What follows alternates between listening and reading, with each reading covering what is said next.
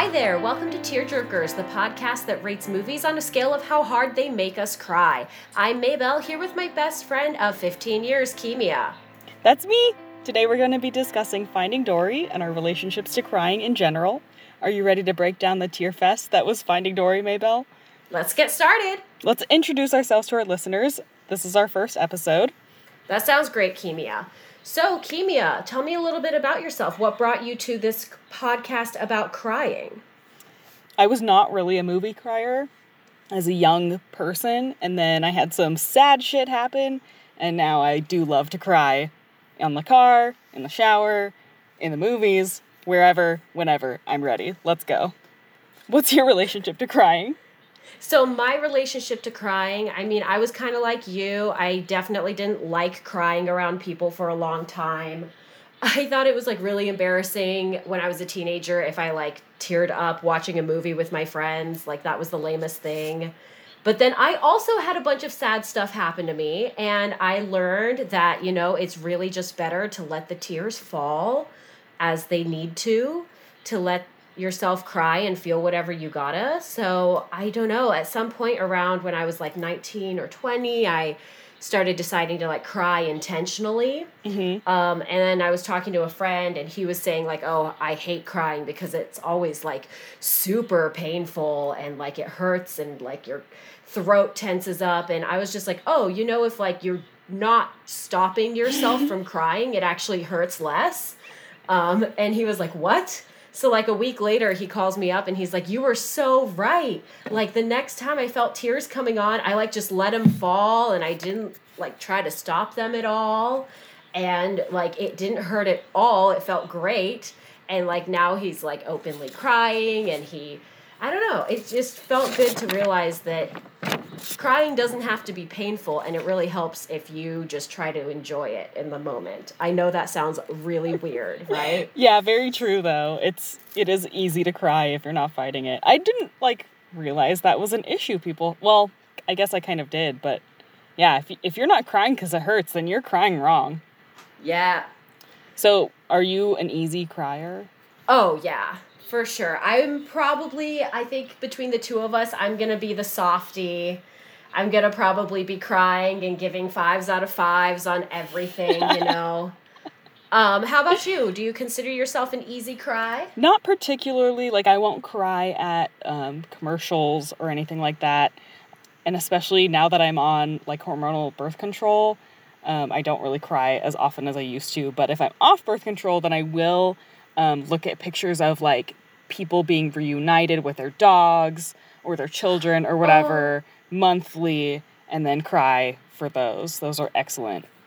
Yeah, it's definitely nice to have a few good standard things that can just elicit a quick tear or two when you need to just cry one out and then move on with your day, Mm-hmm. Yeah. A lot of times I will plan my cries because I know that I'm basically pent up, and I have a lot of crying frustration, but I haven't actually had the time or energy to really devote to addressing those emotions, which is why I've come to pick out a few of my favorite media that really elicits a strong emotional reaction from me, specifically to use as a form of emotional medication. Mm-hmm. That's really what it's about for me. So every few months I'll flip around between a few different movies or TV shows, or even just a really good cat video. Mm-hmm. You know? Yeah. I like the ones where the mommy kitty brings the baby kitties to the human. Oh, I love those. Oh. Whose fault is that? That's too much. Okay. No crying yet. I don't want to start crying in just the intro. We haven't even gotten to our first ad break. Is that a thing? Are we gonna keep a record of how long it takes for one of us to cry during the episode? That would be hilarious, actually. We'll see. Yeah, let's see where it goes. Good. Perfect. You're a very organized crier. That's really impressive. Thank you. I really appreciate that. I've never been told I'm an organized crier, but I think that's going to be how I introduce myself in the future. That's wonderful. All right, so it sounds like it's about time for us to take a little break before we jump into the topic of the day. Today's episode of Tearjerkers is brought to you by Crying in the Shower. Does it even count if your face is already wet, though? It absolutely does count. Okay. Look, okay, it's warm, it's comfortable, it's private, it's loud, no one knows what you're doing. Oh. Crying in the shower is always there for you. Okay. I mean, I'm a little bit more prone for a less private, more public cry, but go on. I love to bring a cold bottle of water into the shower if I'm doing a shower cry. Like, you should always drink water if you're crying. It's very dehydrating. But a hot shower, a cold glass of water, and a good cry will turn your day around. It's a transcendental experience. Okay, you know what? I see your point now. Like, now that you've added the water bottle into the equation, I can get behind it. Like, chugging cold water while crying in a hot shower. I'm there. I'm all about it. That's you it. got me on board. Never mind. I'm here for the sponsor. The first time I did this, I think it was like an exhaustion cry. Ooh, yeah. Like, everything was all right. Mm-hmm. But I think I was going through something. I can't remember. And I was okay, but I was so tired. I see. I don't think I cried the first time I brought the cold glass of water into the shower. I'm still just so inspired by your galaxy brain move of bringing a water bottle into the shower with you. I can't believe I've never thought of it. I'm truly disappointed in myself. It's so good. It feels so good. If you're so exhausted, hot shower, cold glass of water. Toss a cry in there if you want. That sounds so good. Crying in the shower. Crying in the shower. All right, let's get back from this break. Let's get back to the show. Let's talk about our big topic today, Finding Dory. What's your relationship with Finding Dory? So, honestly, I don't have any relationship with Finding Dory. I really have just... I never watched it when it first came out in 2016 because I watched Finding Nemo like 24 times as a kid, to the point where I honestly didn't like the movie anymore because they constantly played it at like every single party or like youth group thing. Anything that I was at when I was about 10 years old, they played like Finding Nemo. So I got really sick of it. So when Finding Dory came out in 2016, I was kind of like, I don't really care. But you suggested that I watch the movie. And I did, so I watched it a couple days ago for this podcast, and you know what? I had a lot of feelings, and we're going to get into those. How about you, Kimia? What's your relationship with Finding Dory? I did watch Finding Nemo a lot as well. I had a younger sibling who watched, movies repetitively, so I've had a lot of Finding Nemo in my time. I don't remember getting really sick of it, but I also think I had probably more agency about whether or not I could pay attention. And then I did go see Finding Dory in the theater with my mom and my little sister, and we all cried. If you've watched the movie before, which you should, we're going to spoil everything. Exactly. This is not a spoiler-free podcast. This is a movie about going home and about relationships with parents, kind of, and it was really extra tear-jerking to watch it with my mom and my little sister. I get you. All right, so Kimia, do you want to talk about what happens in this movie so that people know, what events we're discussing? Let's go. At the beginning, Dory is a baby fish, and her parents are trying to teach her what to do when she forgets things.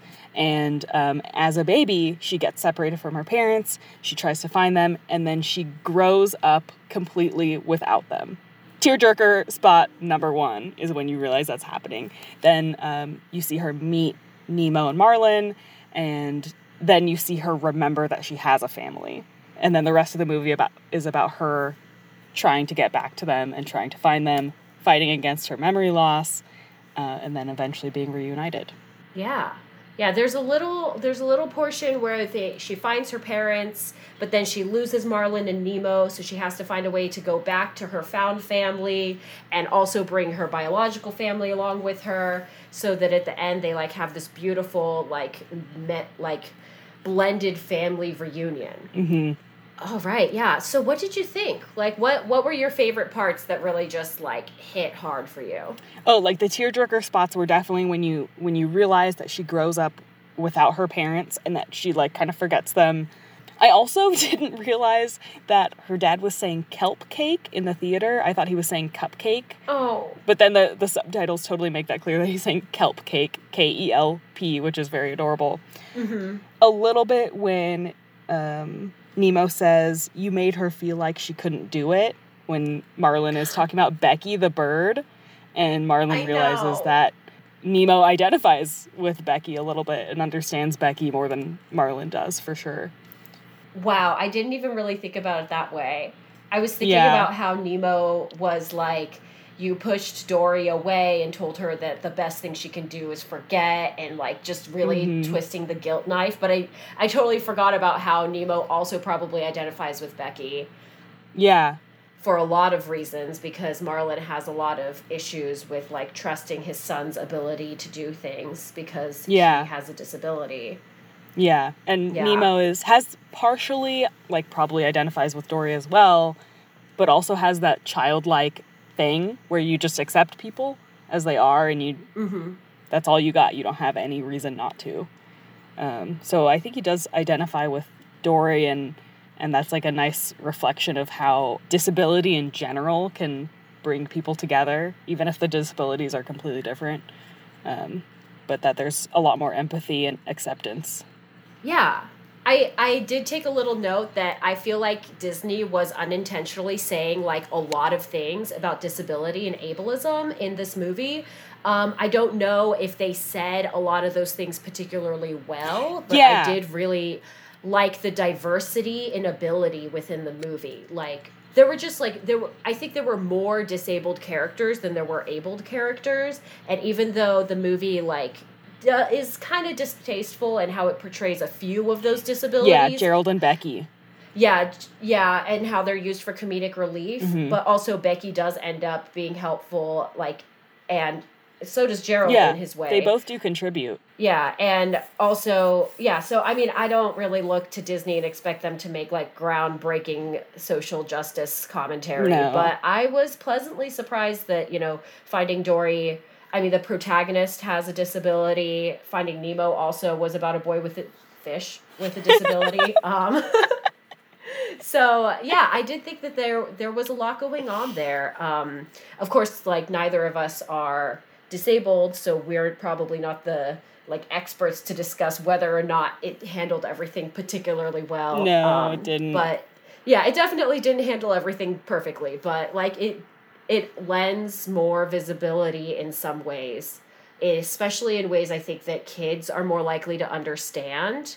Growing up watching, like, animals that are stand-ins for disabled representation could then, hopefully in media in the future, if we could actually show people in things with disabilities, that's, like, the next step that we haven't made yet in, like, Hollywood. That would be great. Yeah. But I think it's laying the groundwork for those kids. But I want to take it back to the top of the movie for myself. I just started fully crying on the opening shot. Like, this is how you know I'm an easy cry. They just showed Dory's big, innocent eyes and her little baby speech impediment when she says, I have short-term memory loss. I just, like, I lost it. I couldn't hold it together. And, like, every single time baby Dory would talk, and she just, like, she'd get lost off the train of thought, and she'd say, like, I love, and then she just, like, gets quiet, and I couldn't control myself. It was just like, oh my goodness, this sweet baby, this sweet innocent animal child. I think I'm noticing that I cried more from having, like, feelings of adoration over the baby animals more than I did over any of the emotional elements of the film. Even more than, like, the climax of the film when Dory sees all the shells leading to her parents' house? I definitely felt like a shiver, like I got some goosebumps from that, but it wasn't as much of, like, a tear-jerking moment as just straight... Really? So here's the thing, though, like, literally the day after I watched the movie, I started my period, so we can't pretend that that's unrelated. Right. Like, there's a chance that I was just feeling the, like, baby tears because I'm, hardcore PMSing. This podcast also brought to you by menstruation. Yes, hardcore, yes. Yeah, so that might just be like my own thing coming into it, but I definitely did like what they were going with in the hard-hitting emotional stuff. It just like didn't knock me on my it didn't knock me down as hard as just baby Dory's cute factor, you know? Wow, I love that. I love like hearing that. I wonder what other people have to say about this because like that part where she comes over the hill and you see all of the seashells leading towards her parents' house and you know she knows what that means and you know she's been following the shells to get there and then it's happening like that's it. That breaks me down. That's when I cry. Wow. Um That's completely fair. That Yeah. is like a really good tear-jerking moment. That's when in the theater my mom and sister and I all turned to look at each other, like tears in our eyes, squeezing each other's hands, saying like mouthing I love you, like. And I have to wonder because I have other friends who have seen this movie and did not cry at all, and I have to wonder like, does the relationship with your own parents have something to do with this in some way, in some small part maybe? Maybe, know. yeah. I find that interesting because, like, I definitely went through a period of really emotionally separating myself from my parents. You know, somewhere around teenhood, which I think is pretty normal, going from, like, telling my parents everything to, like, not telling my parents anything. So I feel like it should have hit me a little bit harder because, like, I've gone through the journey of, like, I have a difficult time with my parents to I'm now a young adult who relies on their parents for like different things, and then now having like moved out and really come into my own, my relationship with my parents is so much better than it's ever been. Whereas like as far as I know about you, Kivia, you and your mom have always been pretty tight, like Yeah, my mom, you know, and I wonder if go ahead. I wonder if that has anything to do with it, if the fact that you and your mom have always been close throughout your life is why this movie was much more emotionally hard-hitting for you. It could be. I'm quite a private person. I don't really talk to my mom a whole lot about my emotions all the time, but I definitely have, relied on her emotionally throughout my life at different periods. And I've had deep and emotional conversations with her. But I have never felt like I was going to tell my mom everything. But she is a marriage and family therapist. She works with kids. She talks a lot about feelings and in general. So that is, I don't know what that is. That's fine. But I don't know. I don't know. I wonder how someone who's estranged from their parents would react to this movie, or who was estranged and then came back, or had, maybe a similar experience to Dory, was unwillingly separated and there was love on both sides and then they came back together. Yeah, I do wonder. Know. I mean, maybe sometime if we have a guest on who wants to talk about Finding Dory for a moment or two during the episode, they can tell us. I would love to come back to it. If people have thoughts, I'll ask around, and I want to hear other people's thoughts about Finding Dory, and maybe we can come back to it on the podcast too. Yeah, that'd be awesome. I do have to say that one of my favorite parts that was emotionally fulfilling was towards the end when Dory starts to find confidence in her ability to, like, live a slightly normal, slightly abnormal life, as she will always have her short-term memory loss, but she's also gotten to a point where she has her family around her. She's probably not going to wander off or get swept away again now that she's an adult. And just like seeing her grow into that self-confidence, that actually like made me shed a tear. Yeah. And the part where you see how many people come together to help Dory. She's reunited with her childhood friends, or her childhood friend, and then that friend's friend, who Dory didn't know, but they all work together to help Dory. She meets other blue tangs. I think that's what they're called, right? I believe so, yes. Dory's a blue tang. She meets the other blue tangs who know Dory's parents and who remember Dory, but Dory doesn't know them. They don't have any kind of a relationship. And all those people and the grumpy octopus helps Dory throughout the movie, even though he doesn't really want to. But then he just keeps going. Every minute he's like, "No, I'm out. This is it. I'm done." And then he's right there back to help her out. I loved the octopus. I mean, they're such great characters. I mean, creatures, characters. Yeah. And I didn't cry, but other people may cry when Dory remembers how she lost her family when all that starts fitting together and she realizes just exactly what happened. Ooh. Mm-hmm. Oh, yeah. I feel like memory flashes are always, like, really emotional, especially when they take a character back to childhood and, like, those moments with their parents that they can't get back again. That's a very emotional moment, and I could understand if someone found that to be tear-jerking. Mm-hmm. It makes me think about how many memories I have lost as a child that my parents do remember. Like, I remember when I was a kid, I remembered my childhood. And then as an adult now, a lot of it is gone. I know that there are memories that I don't have anymore, but I know my parents have a lot. And I read something somewhere years ago that people bring their kids to the zoo when they're too young to remember the zoo because it's not about the kids remembering the zoo. It's about the parents remembering the kids at the zoo. Yeah. And how a lot of childhood must be like that. Like, you don't, a lot of parenthood isn't just about your kids. It's about watching your kids and loving your kids. Mm-hmm. Is that it? Or are there any moments that made you cry or made you almost cry? Oh, when Baby Dory said, "Would you ever forget me?"